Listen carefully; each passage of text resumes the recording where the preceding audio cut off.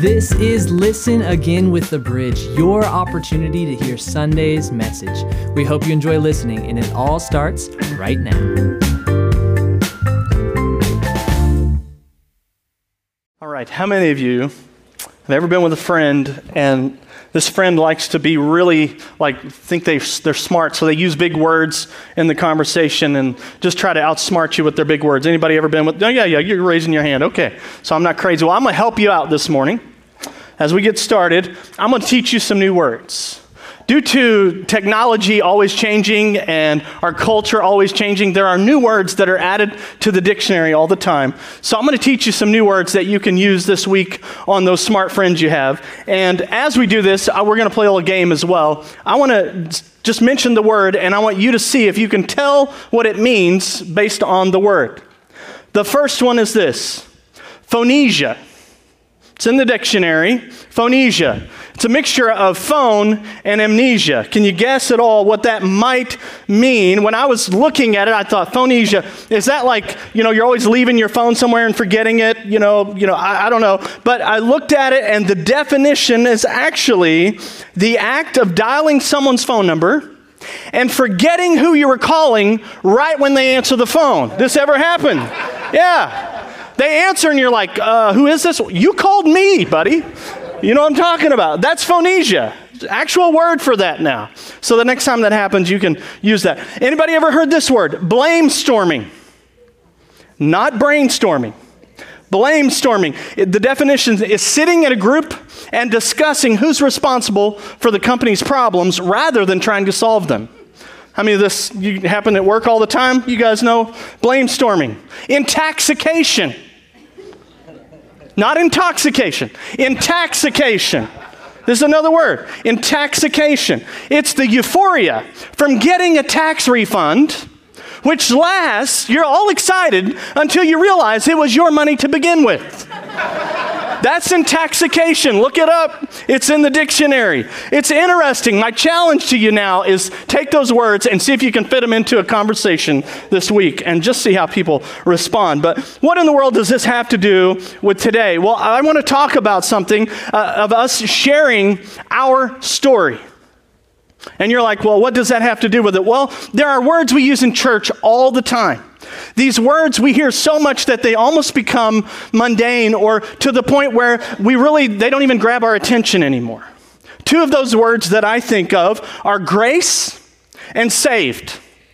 We hear them so much that it's like, yeah, we're saved by grace. We've heard it before. We've heard it a million times. It's all you ever talk about in church. There's so much scripture to back up this very thing. But the truth is, these two words are very crucial to how you came to Christ. Without grace, we would not be saved. We just sang about it just a moment ago. God so loved. Yet they have all this, every time you tell your story, can I tell you that it's going to have to do with the fact that grace was involved, and that's what allowed you to be saved.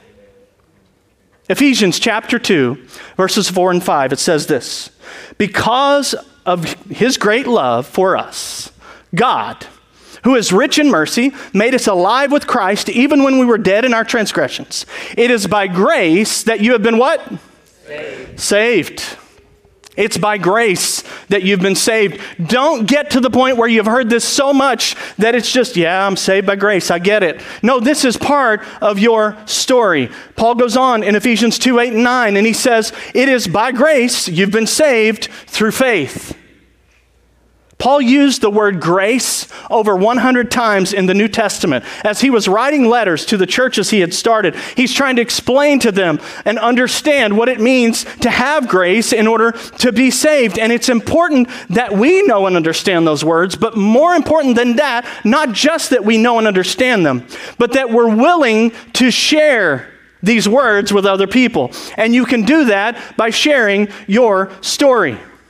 So that's what we're going to talk about. If you think about when Jesus invited the disciples to follow him, what did he say in Matthew 6:24? He said, whoever wants to be my disciple must no longer live for themselves.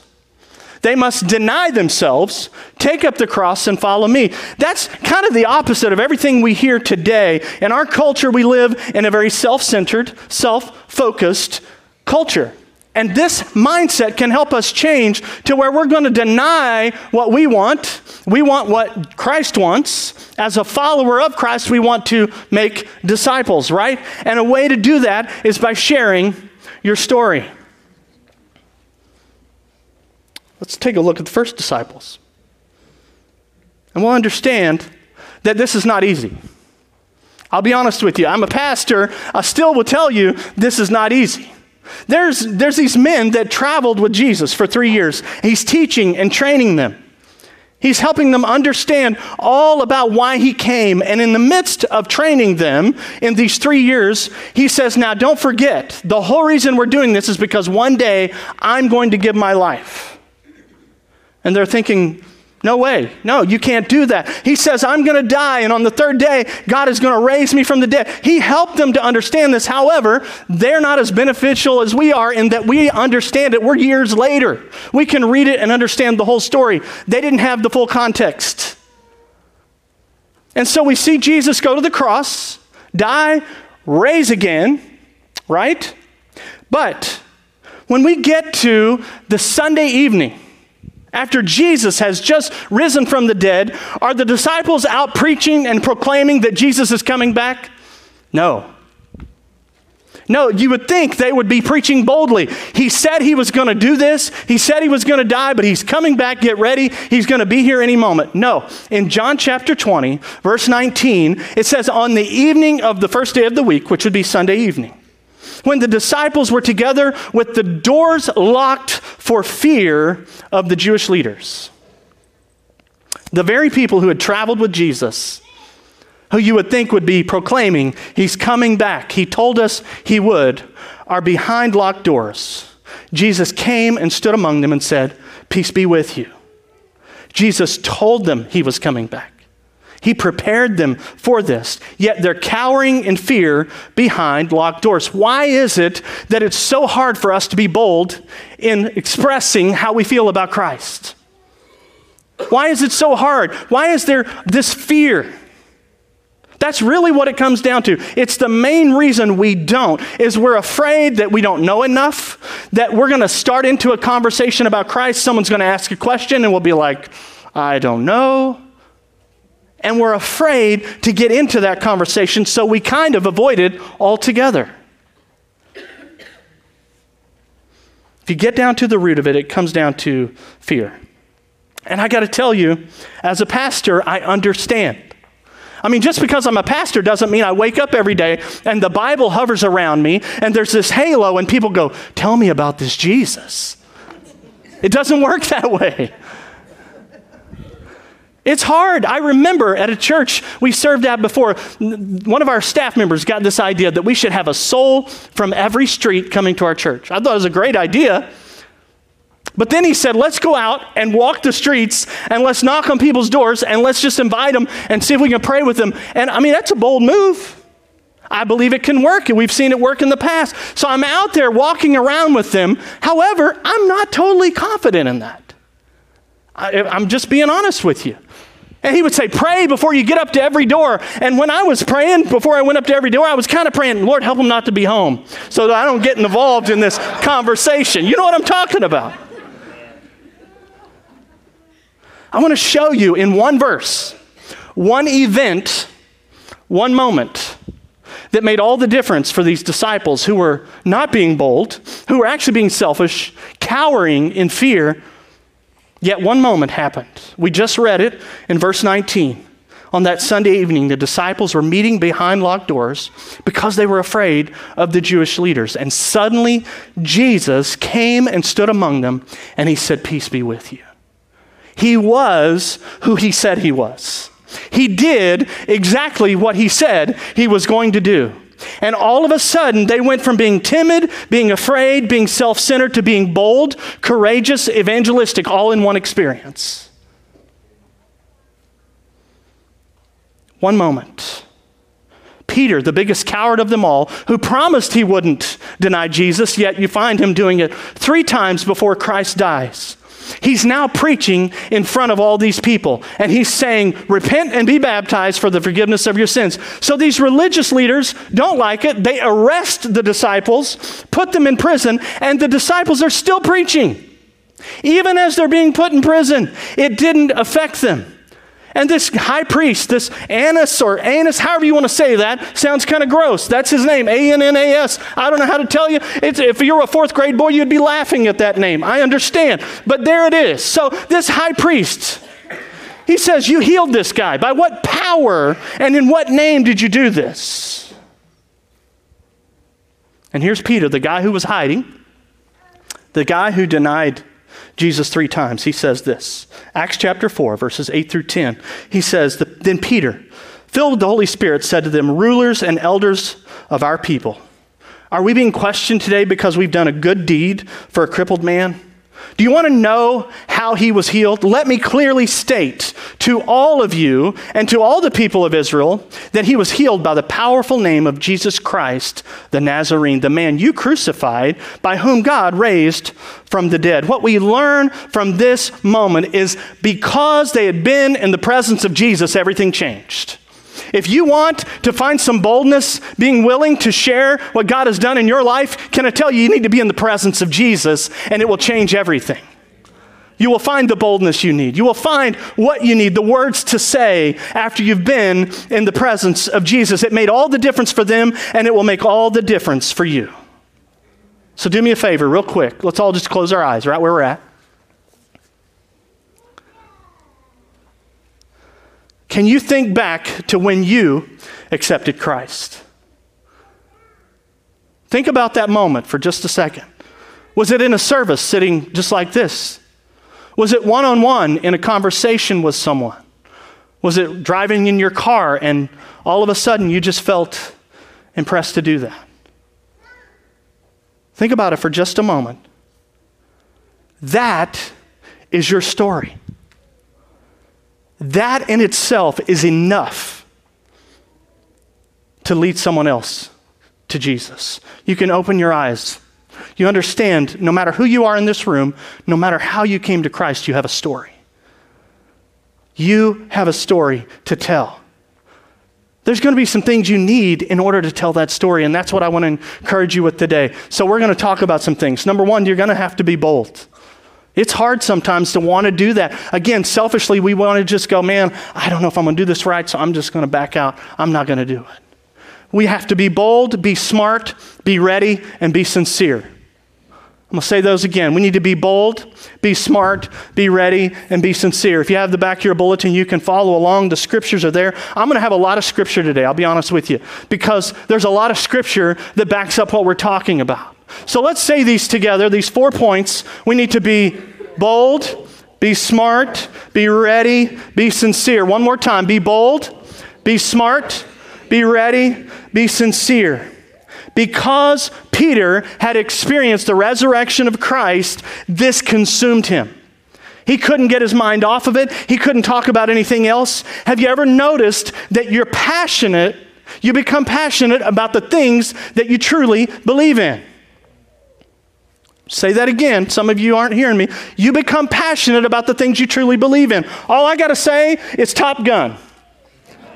That's all I've heard about for weeks. Have you seen Top Gun? You got to go see Top Gun. They used the same jet they used in the first one. His motorcycle, the music, all these things. Have you seen it? Man, you got to wear these shoes. These things are like walking on air. Whenever you find something, a restaurant, a Netflix series, man, I took 3 days off just to binge watch this series. You got to check it out. Whatever you believe in, you become very passionate about, and you're willing to share. Am I right? You understand. Do you remember being passionate about Christ? Do you remember being willing to share that story? If we're not speaking boldly about our faith, my question is, do we even believe in it? Should it not be something that's one of the first things we want to talk about? Again, I'm not encouraging you to go around and be super Christian that's just freaking everybody out because you're just like trying to shove it down their throat. You understand? That's what we're going to talk about today, by being bold, but also being smart, being ready, and being sincere. But if you see, Peter says this. He says, let me tell you about this powerful name of Jesus. Acts chapter 4, verses 12 and 13. He can't help but share, and he says, there is salvation in no one else. God has given no other name under heaven by which we must be saved. The members of the council were amazed when they saw the boldness of Peter and John. For they could see they were ordinary men, no special training in Scripture. Church, you don't have to know every Scripture in the Bible to be able to share your story. They also recognized them as men who had been with Jesus. That's where it all began, is because they had been with Jesus. They were amazed at their boldness. So here's a question for those of us in the room who follow Christ. We consider ourselves Christians. Are others amazed at your boldness, at your love for God? Do they even see it? Again, it doesn't mean you go around preaching to everybody. You don't have to take your lunch break and try to do communion with your sandwich with all the people in the lunch break room, okay? We're not talking about going crazy here, but there's a way to do this. God will make the way if you're willing to share. So Acts 4:13, it says they were amazed by the disciples' boldness, but I love this line. They could see they were ordinary men with no special training. Another scripture, another version says unschooled ordinary men. You know what the Greek word is for unschooled, what we're talking about here? The Greek word that for unschooled is idiotus. Now, can you guess what English word would we get from idiotus?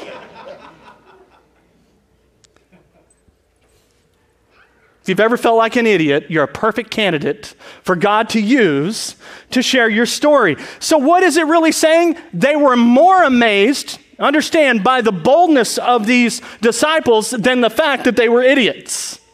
They were more amazed at their boldness and what they were willing to share about Christ. So some of us, here's the reality, we're going to have to be really bold.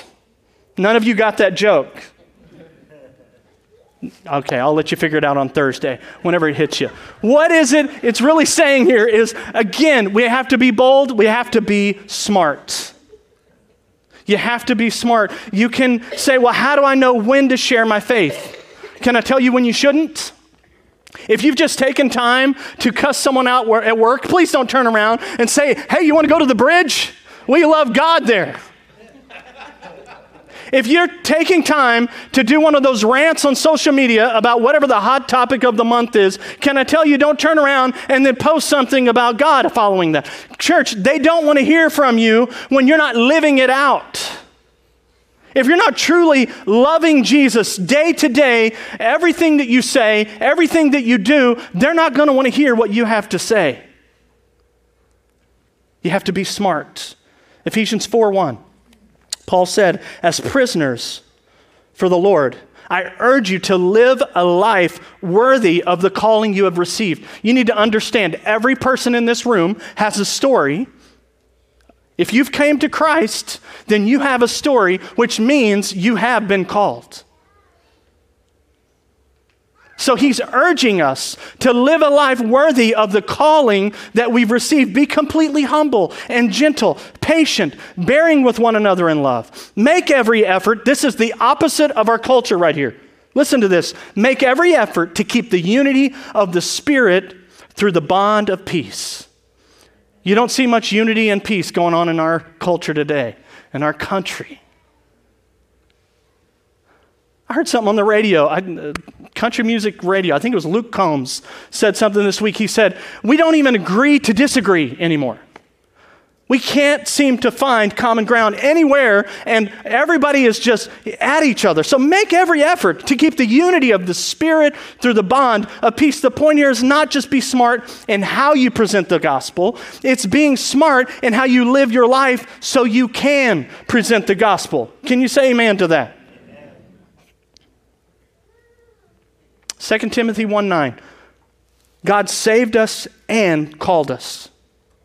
Now that doesn't mean he saved us and then called us to go be a missionary in Africa. God may call you to do that. That's not what Paul is saying. Paul is saying he saved us and called us to live a holy life. That holy life means set apart. That means being different. That means that you're driven by the things that other people are not driven by. We're called by Jesus, infused with the Holy Spirit, just as Shay talked about in his video, in order to share our story. 1 John 3, 16 and 18. It says, this is how we know what love is. Jesus Christ laid down his life for us, and we ought to lay down our lives for our brothers and sisters. If anyone has material possessions, sees a brother or sister in need, but has no pity on them, how can the love of God be in that person? Here it is, dear children. Let us not love with words and speech or speech. No, we're not just talking about this. It's through our actions and in truth that we're truly going to be able to share our story. Got to be bold, got to be smart, but you also got to be ready.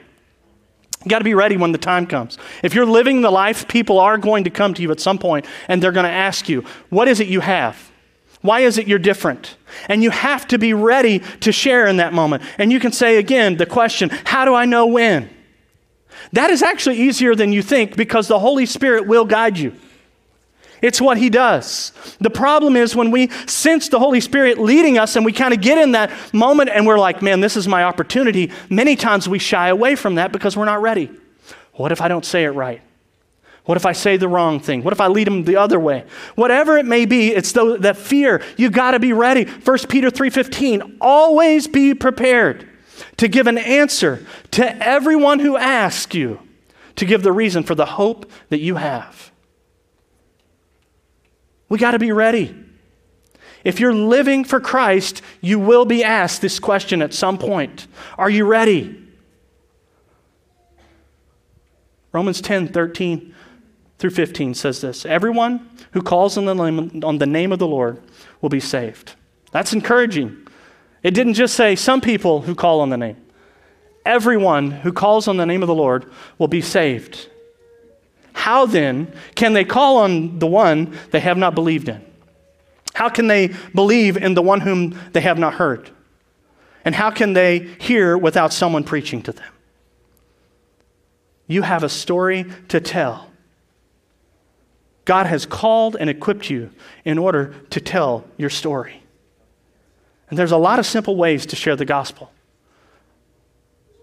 The main reason we're talking about this is because of the story that each and every one of us have of how we came to Christ. But there are other ways. If you're more of a check the dots and, give me a program and I'll walk them through it that way. If you want that, there's plenty of that out there.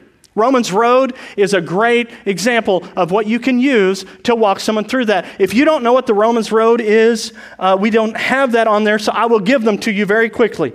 I don't have a lot of time to read each one, but if you have a pen and paper, let me give you this. It's a simple method of how you can lead someone to Christ. The Romans Road is Romans 3:23. You can Google this if you want. Romans 6:23, Romans 5:8, Romans 10:9 and 10, and Romans 5:1. Those 5 scriptures in Romans can lead someone through Christ. You can grab a pen and a piece of paper and you can say, we were here. God was here. There was a divide between us. We were separated from God. Christ died, and you can make yourself a little cross, and when he died, he bridged the gap between us and God. It can be as simple as you want to make it. Just begin by telling your story. Because no one can argue with your story. They can argue with science. They can argue with theology, but they cannot argue with your story. It's what God did in you, and no one can take that from you. You may not have a horrible past to share of, I was in prison, or I was on drugs and alcohol.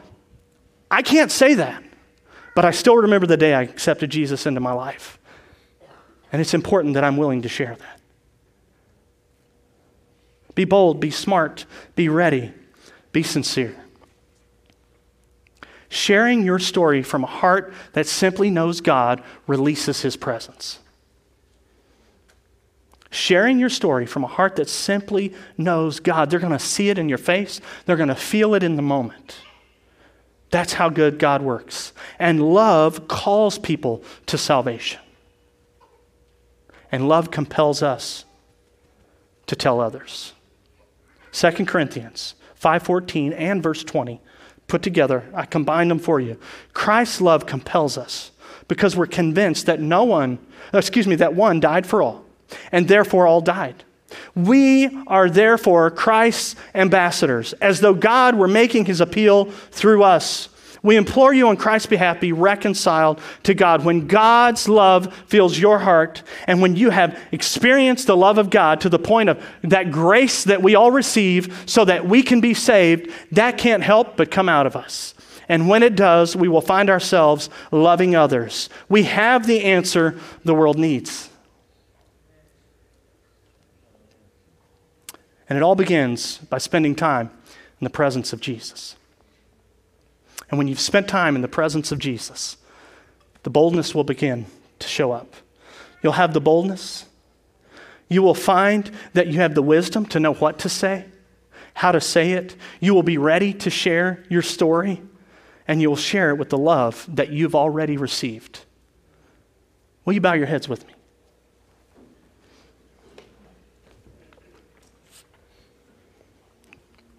Paul told us in the beginning, in Ephesians chapter 2, it is by grace that you have been saved.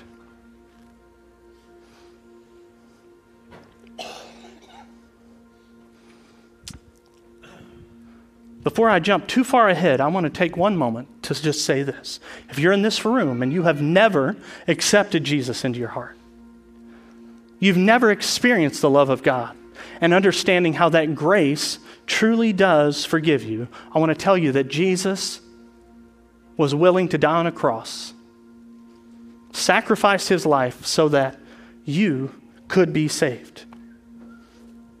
No matter how many things you've done in your past, grace is sufficient for you.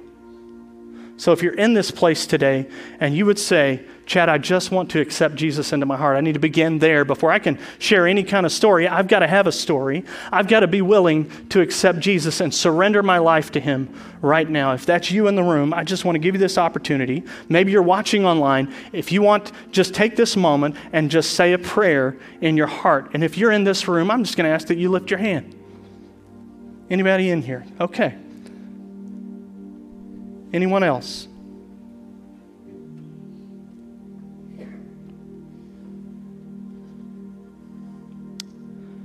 All right.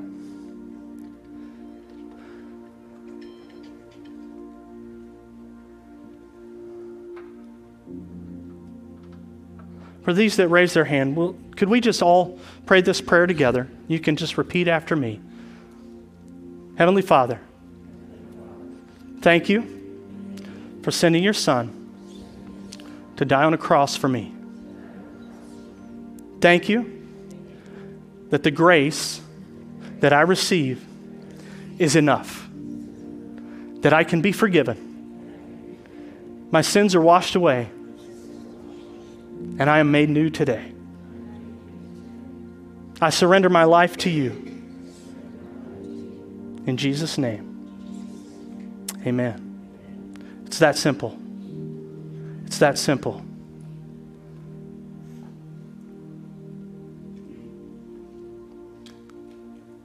Someone has a story to tell now.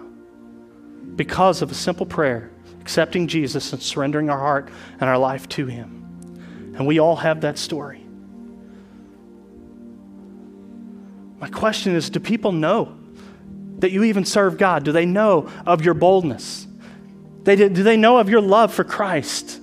Are you willing to share that story? Remember the excitement and the passion that happened. I see it all over Shay's face when he came and talked to me. He couldn't help but want to talk about it. I remember that. And each one of us have experienced that. But unfortunately, over time, you know what happens? We forget. We get busy and we just move on, and it's just another part of our life. Father, help us to be willing to share our story.